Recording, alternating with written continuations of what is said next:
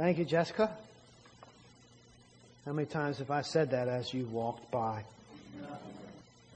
I think there's a sign-up sheet if anybody else wants to do offering.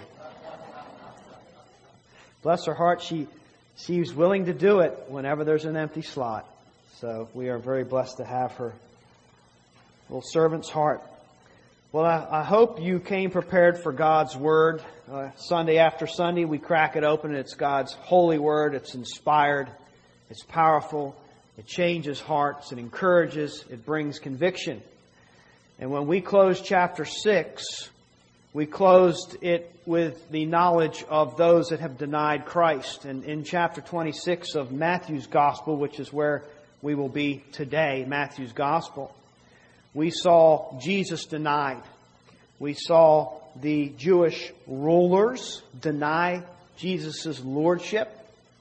And then we saw Peter deny that he ever even knew Jesus to begin with.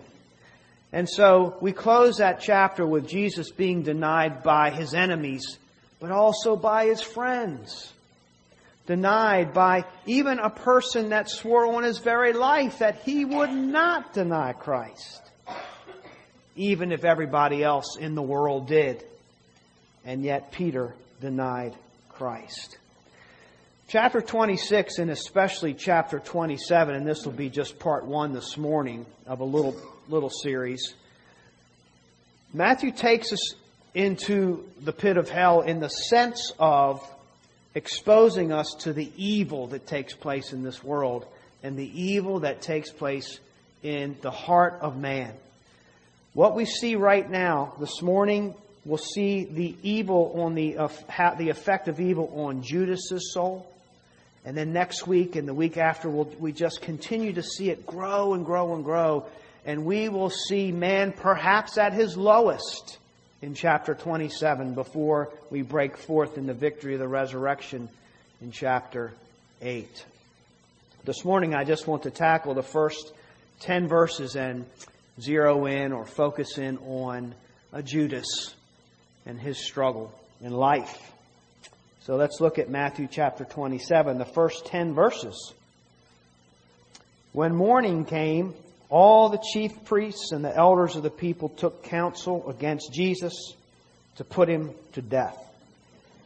And they bound Him and led Him away and delivered Him over to Pilate, the governor.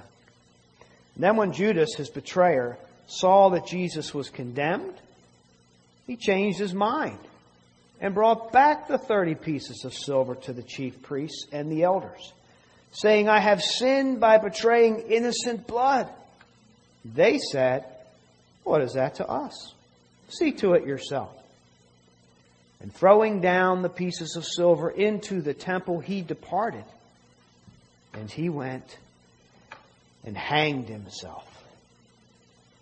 But the chief priests, taking the pieces of silver, said, it is not lawful to put them into the treasury, since it is blood money. So they took counsel and bought with them the potter's field as a burial place for strangers. Therefore that field has been called the field of blood to this day. Then was fulfilled what had been spoken by the prophet Jeremiah, saying, and they took the 30 pieces of silver, the price of him on whom a price had been set by some of the sons of Israel, and they gave them for the potter's field as the Lord directed me. Fulfillment of prophecy. We have in this passage a suicide. Suicide is never a pleasant topic to talk about, but the Bible is reality. And so as reality, it doesn't skip over the hard parts of life. It doesn't skip over the struggles that people have. And so it reveals really what I would call the effects of evil on a person's heart. And that would be Judas. A reality of life. I think in Judas's life we see the promise of sin unfulfilled. You know, sin, that thing that offers to us the solution to our problems, and it's always wrong, and it's always destructive. And sin offered to Judas at one time to resolve this desire that he had, this point in his life. And he concluded with the help of sin that what he needed in his life was to use Jesus, to sell Jesus out because he needed money. Jesus let him down, disappointed him in whatever way, whatever dynamic was going on in his mind. But he came to the conclusion that what he needed was silver. Silver will get him where he needs to be. That option, that evil or wickedness offered him, as it so often does, resulted in tremendous torment of his soul. An unbearable agony that he now is experiencing because of sin. And now sin brings him to this place of suicide. Now it offers him this option. Here's now, the money didn't work, here's now the solution or the remedy that needs to take place that will satisfy your soul and take you where you want to be. Suicide was not at all as common in Judas's day among the Jewish culture as it is in our day. Now listen to some of these staggering statistics. It is the second leading cause of death among individuals from age 10 to 34. The second. So, of the things that take people's lives in this age group, first you have accidental injury. We hear about the tragedy of accidents taking lives all the time. But just under that is suicide. And then under that is homicide, where people's lives are taken from them. And they're all tragic. Now, if you take a statistic from the general population, people from all ages, it ranks number 10, suicide as a cause of death. And of course, the older we get, the least likely we are to commit suicide.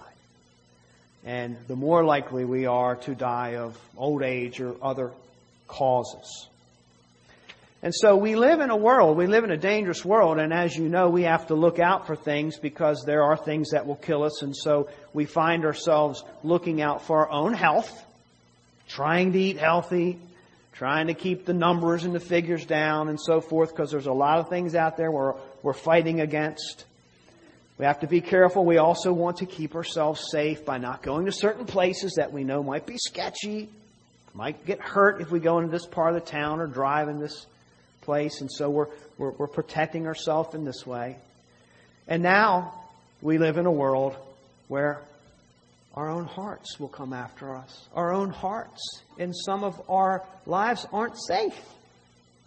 And that is becoming more and more common. Who would have ever thought that an enemy to bring danger or to end our lives would actually come from our own voice and our own reason? Well, why does this happen?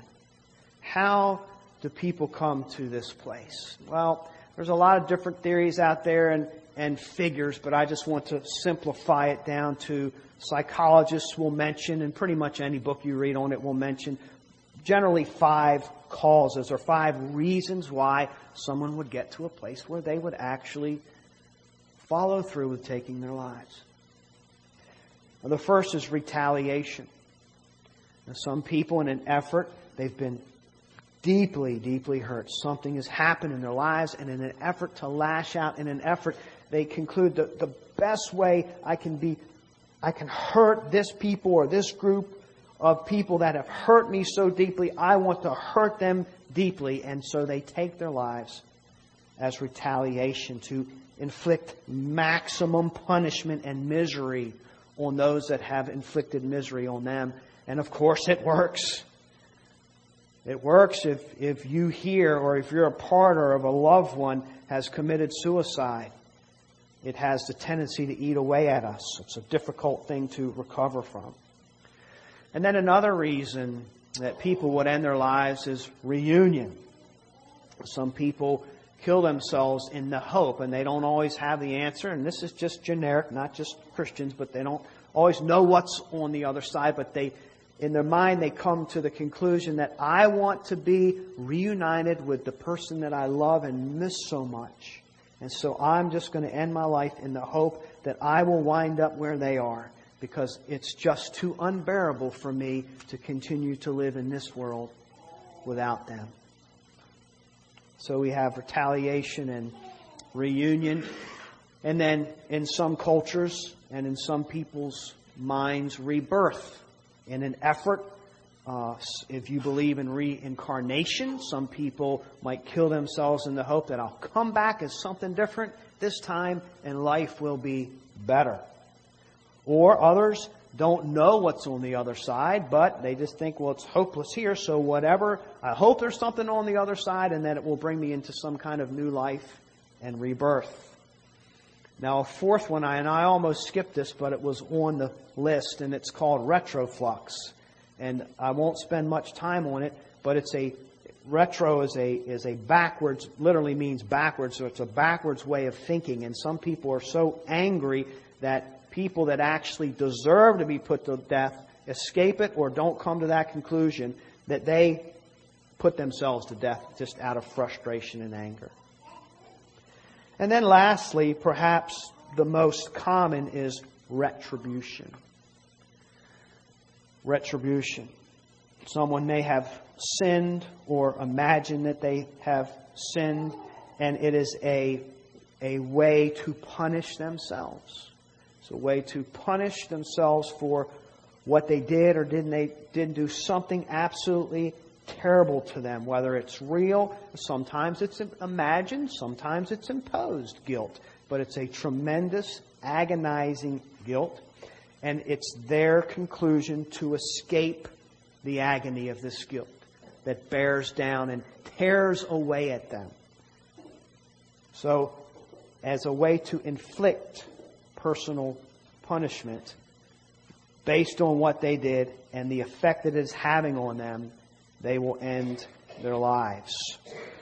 They deem themselves that whatever they did, or it's too terrible. I no longer deserve to live. I don't have the worth. And so the best thing for me to do is to kill myself. So 5 general reasons why people come to these conclusions. And when you read Scripture, you never find in Holy Scripture that suicide is a viable remedy or a viable way to bring you where you want to be. As a matter of fact, it is a sin. It's just a sin on top of the miseries that may have brought us to a place where we would contemplate ending our lives.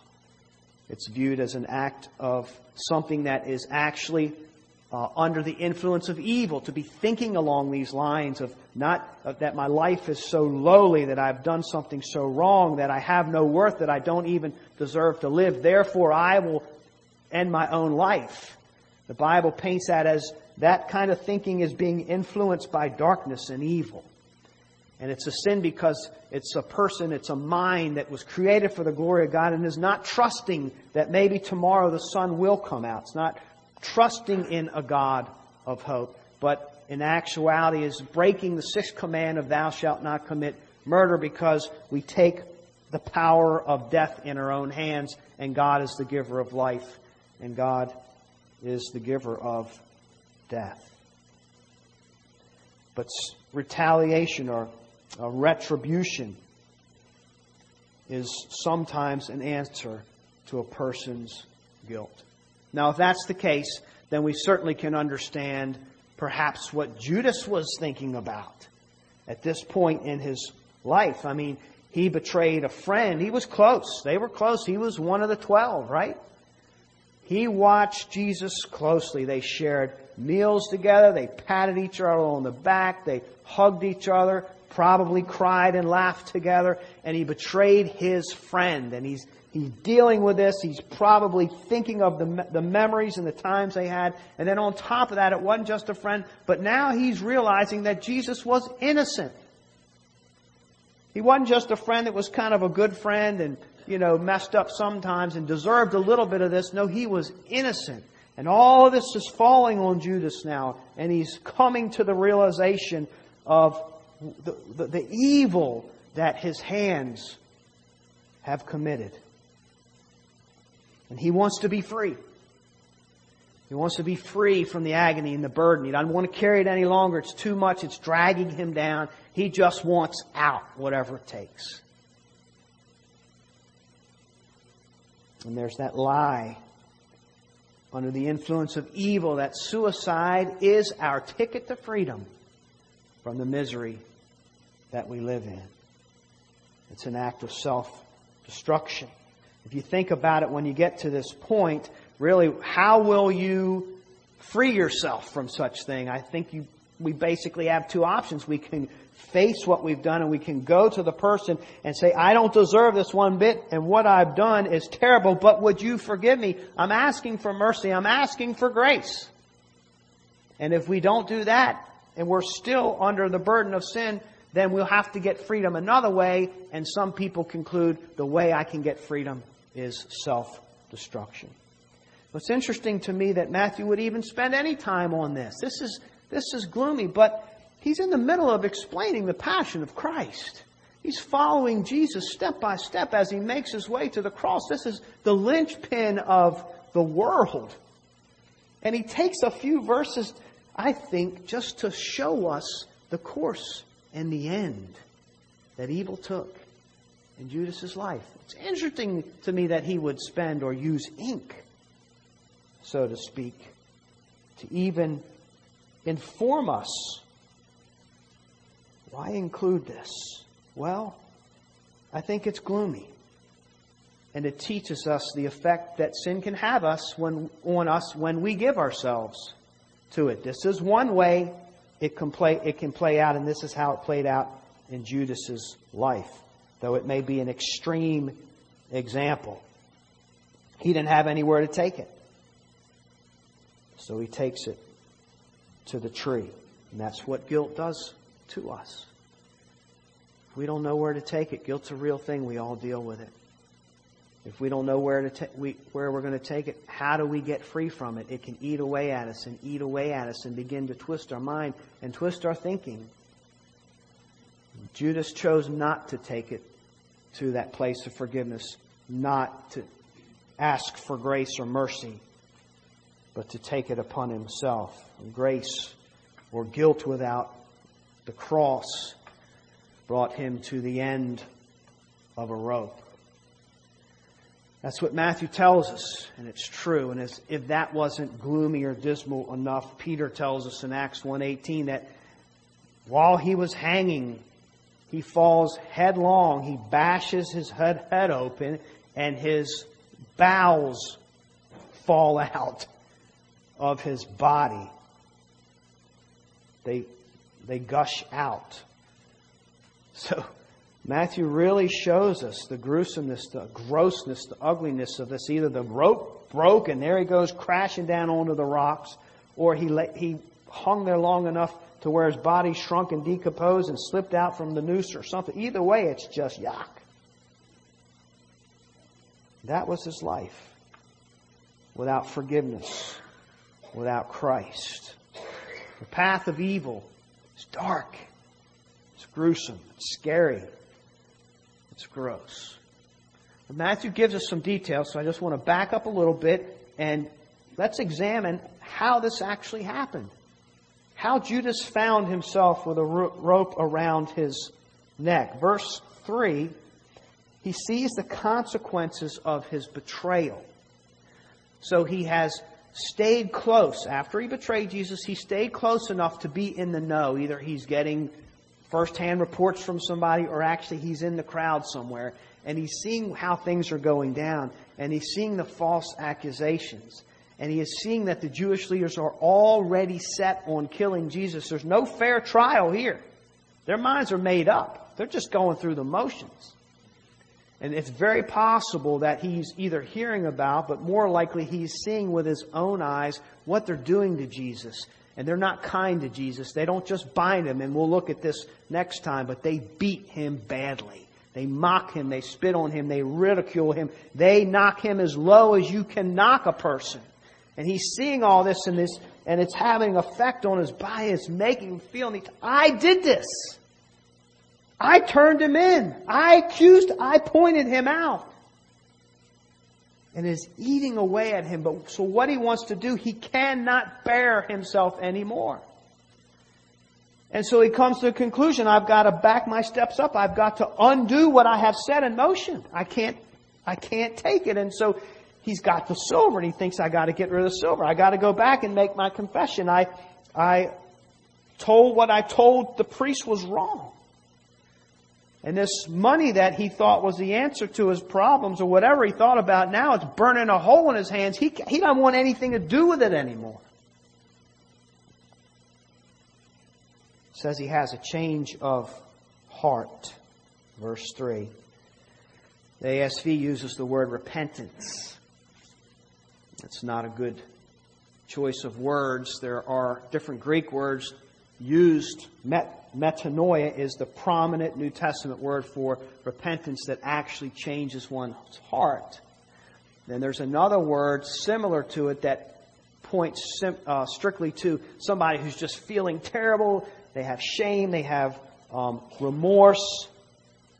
Metamelomai is that word. Sorrow. It describes regret. It describes feelings. That's what Judas is experiencing. He's not turning to Jesus. He's not turning to God here. He's turning inward. He's accountable to his own sin. His conscience is crippling him, and his soul cannot bear it. Now that's the conclusion. Now, notice here he's not turning to God. He doesn't fear God. He doesn't come to God like so many people in the Bible that have gravely sinned and said, God, I have sinned against you and you only. He's not the only person that has committed a heinous sin. Think about David. He commits adultery and then has Bathsheba's husband killed, who's this faithful warrior to his army. How low is that? He takes it to, he can't bear it either. He takes it to God. So Judas is not fearing God in here. He just wants to escape his own feelings. He doesn't fear man either. He's willing to go back to the priest. He doesn't make excuses. He says, what I did was wrong. He's not trying to hide it. He's not thinking, oh my goodness, what will people think about me? It'll ruin my reputation. He's over that. So then what's eating at him if he's not fearing God and he's not fearing man? What's eating at him but his own conscience, his own sense of justice? He is weighing his soul and his worth on his own scale and falling way short. He cannot live with himself based on his own assessment. It wasn't so long ago that Jesus said to Judas something that he said to no other man. And that is when they were around the table, instituting the Lord's Supper, Satan entered into him. He said, one of you is the devil. So if there's any question about what is really taking place in Judas' heart, Jesus makes it clear. This is an evil act. This is evil, or Satan, if you will, offering his hand to Judas, and Judas takes it, and he has just walked down that path of darkness. Decision after decision. And this is where it has led him in his heart. His conscience. Our conscience that plagues us, that sometimes really does make life unbearable, is a gift from God. It's that bell that goes off in our inner person, in our inner man. So don't do that. Don't go there. Don't say that. You know you're not supposed to do that.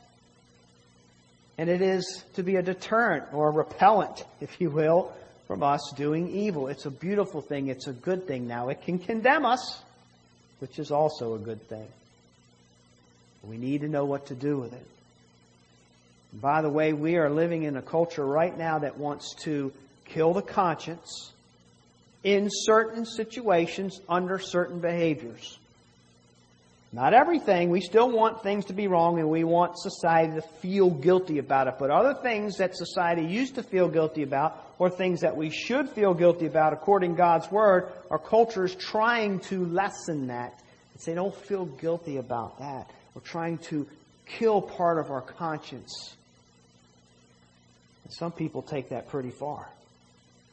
I think that our conscience is embedded so deep in humanity, we will never get rid of it completely. Now, there are those that have what the Bible calls a seared conscience, where you just said no to it so many times, it becomes a habit, and the feeling and the sensation is not near as intense as it was. There is a remorse and a feeling that leads to repentance, and there are feelings that just stay miserable and do not lead us to repentance. Corinthians tells us that. So what should we do with our conscience smitten? We should take it to the cross. We should take it to God, because He offers relief from this very thing. That's why Christ came into the world. And Hebrews tells us that He can even cleanse our conscience. What an amazing thing. So this emotional sorrow did not lead Judas to repentance, but boy, is he regretful. And he's trying to back his steps up and undo it. So he goes back to the priest and he says, I don't even want this money anymore. He literally says, I have sinned. And it's amazing right here. The clarity that Judas has about his own sin. He's so steeped in evil, and yet he's thinking clearer than most of us. Because what do we often do when we're in sin? We justify it. That's a fruit of sin. It wasn't that bad. I feel kind of bad. I got to give it half of this back. Or it wasn't really all my fault. I mean, let me point out a few other people that did some things. We don't find any of that. That's usually what sin does. He is thinking very clearly. And he feels all of the weight of the guilt that is bearing down on him. This great confession that he makes. And not only does he confess that he has sinned, but he confesses Jesus is innocent. He cannot find a single justification for why Jesus would deserve any of this. Now, what does that speak to the character of our Lord? Even when sin is present in its fullness, cannot even find a legitimate accusation of any shade or form against Christ. And if it was there, sin would find it. What you do, by the way, according to Jewish law, they had their own system. They have courts just like we do. If you bear false testimony in court today, you're in trouble.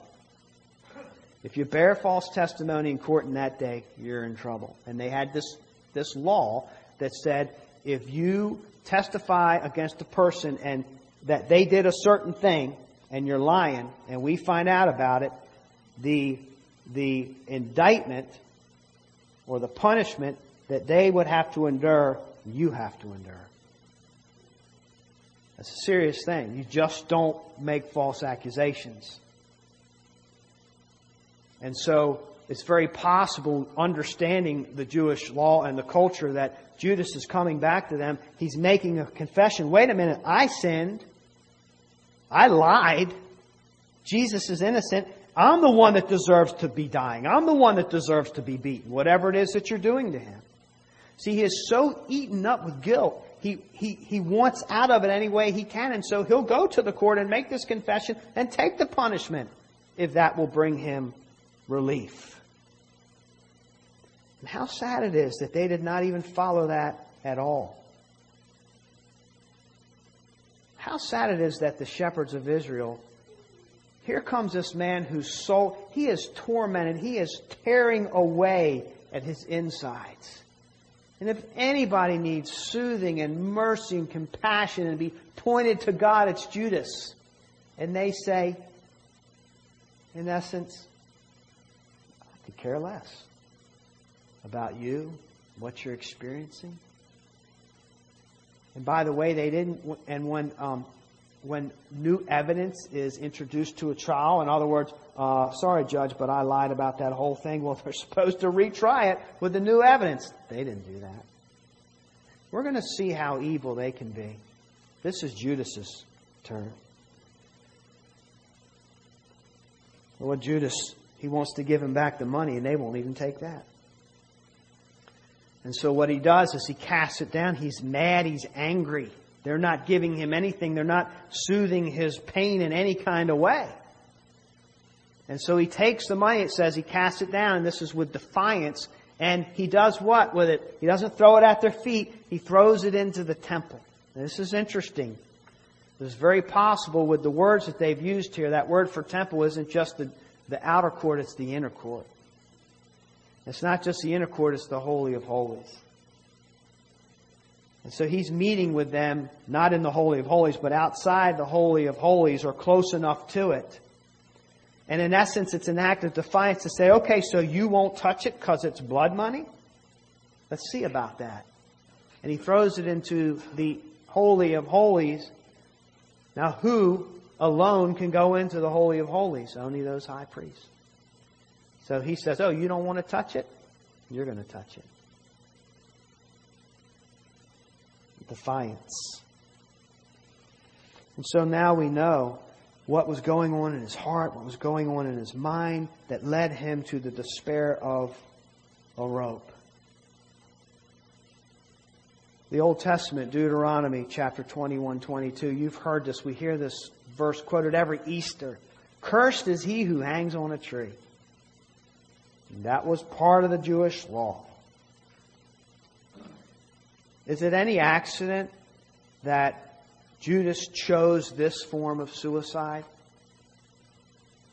It communicates that Judas sees himself, after the priests gave him no relief, giving back the money gave him no relief.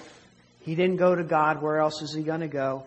He has not only seen himself or judged himself as unworthy to live, but now he sees himself as cursed.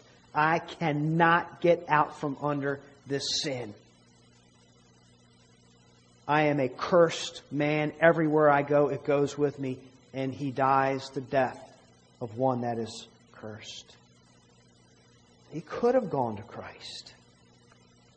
It's interesting also that he spent the same amount of time with the other disciples. Now, he watched Jesus in action. He heard all the teachings with his own ears that you can only hear with your voice or my voice. As you read these, he heard it.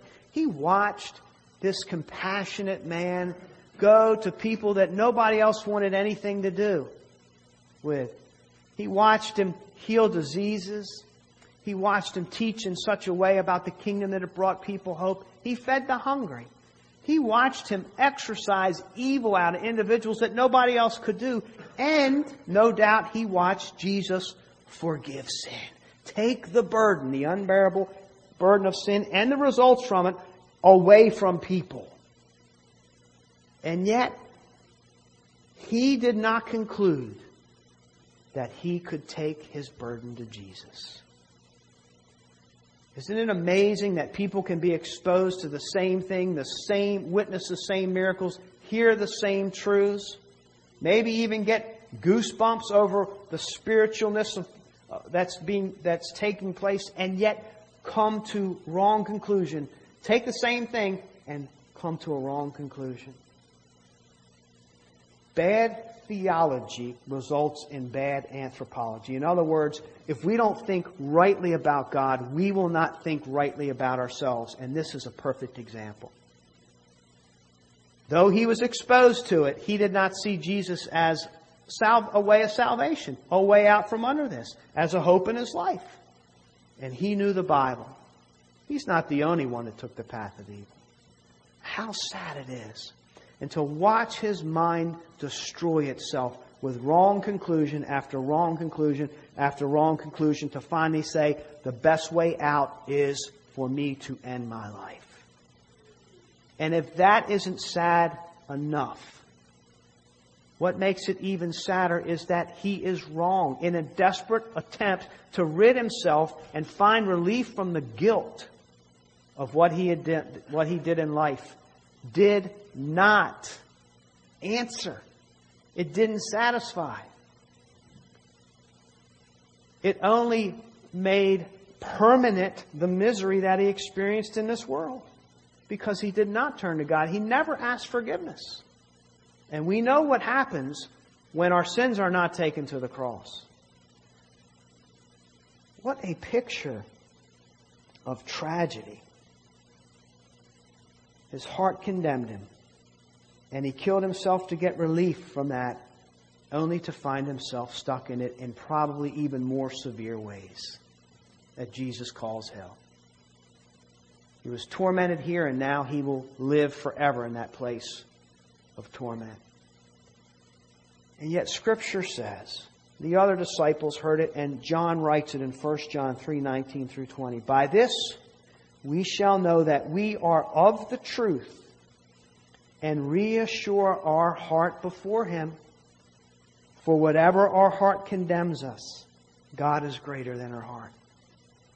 If he just would have known that one truth, the ending would have been completely different. When we have a wrong theology, we're going to have a bad anthropology. We're going to think wrongly about ourselves and draw wrong conclusions. Of course, the opposite is true as well. When we understand God, then we know as believers that no matter how our hearts condemn us, Christ paid for that sin. He alone can cleanse it.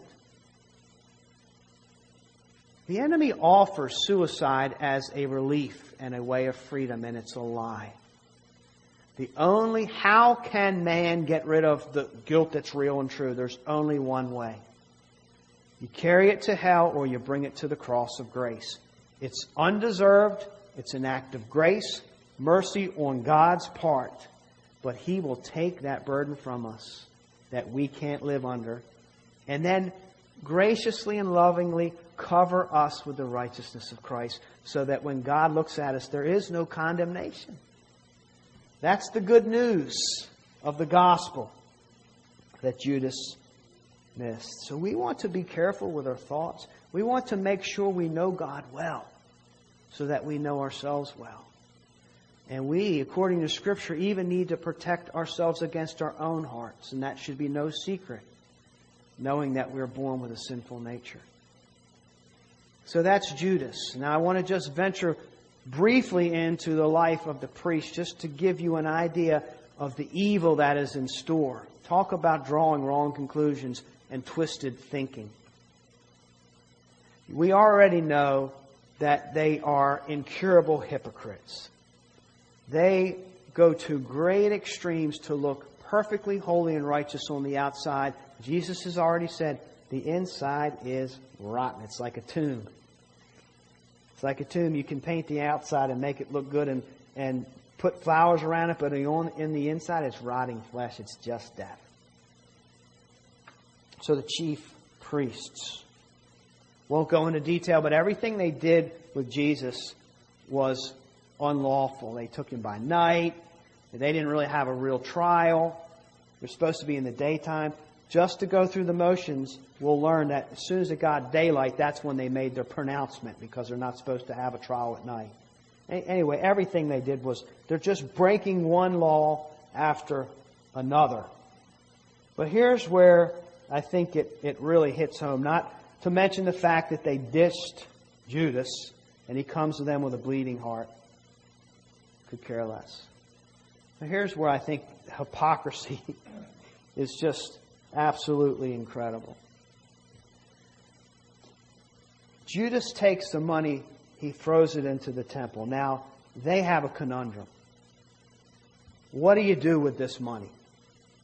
Now, by their own confession, it's blood money, which means they recognize that these coins were used to pay off a man to condemn an innocent man to death. That's what blood money is. So by their own admission. Well, what do they do with it? Well, they put their heads together. Their hypocritical thinking came together, and they come out with this great idea. Well, we can't break the law. We can't put it back into the offering plate. That'd be wrong. That is blood money. Now, where did the money come from? Greek scholar A.T. Robertson, when he examines these texts and goes back, he said they got the 30 pieces of silver from the treasury. But now that it's not innocent now that Judas touched it, they can't put it back into the treasury because it's blood money. They don't want to break the law with that silver. So what they do is they come out with this great idea. Since they can't put it back in the treasury, well, we want to use it for God's glory. So they buy a field, a potter's field. A potter's field, of course, a potter does what but makes things out of clay. So they scrape the clay off of the field to make their things. So usually a potter's field's pretty worthless by the time a potter's finished with it because the clay's been scraped off. It's kind of been demolished to a sense. So you can get it for pretty cheap, but they do this, and they decide that they're going to use it as a burial place for the unclean that happen to come to the city and die while they're there. So it's a charitable thing. Look, they got to have some place to bury them. We don't really want to touch them. They're unclean. They're Gentiles. Let's buy this worthless field and we'll bury them over there. The audacity. Look at evil. We saw it in Judas, but look at it in the mind of a hypocrite who wants to be righteous. And on the outside, we can't use this blood money that we've already used to condemn an innocent man. I mean, they paid it to him. But we can't break the law. We need to pray against hypocrisy in our hearts because it is a powerful thing. To want to stay looking good on the outside and yet to just let all this rancid evil run around in our hearts. Have all these double standards. That's a real thing. And it's a real struggle. The field of blood. They didn't call it the potter's field. Approximately 30 years after this happened, what was the general populace calling that field? This is Matthew's gospel. That's when it was written. It's known as the field of blood. So everybody knew what happened. They didn't call it the potter's field. Oh, that's the field where an innocent man was put to death, and this is what they had to do with the money.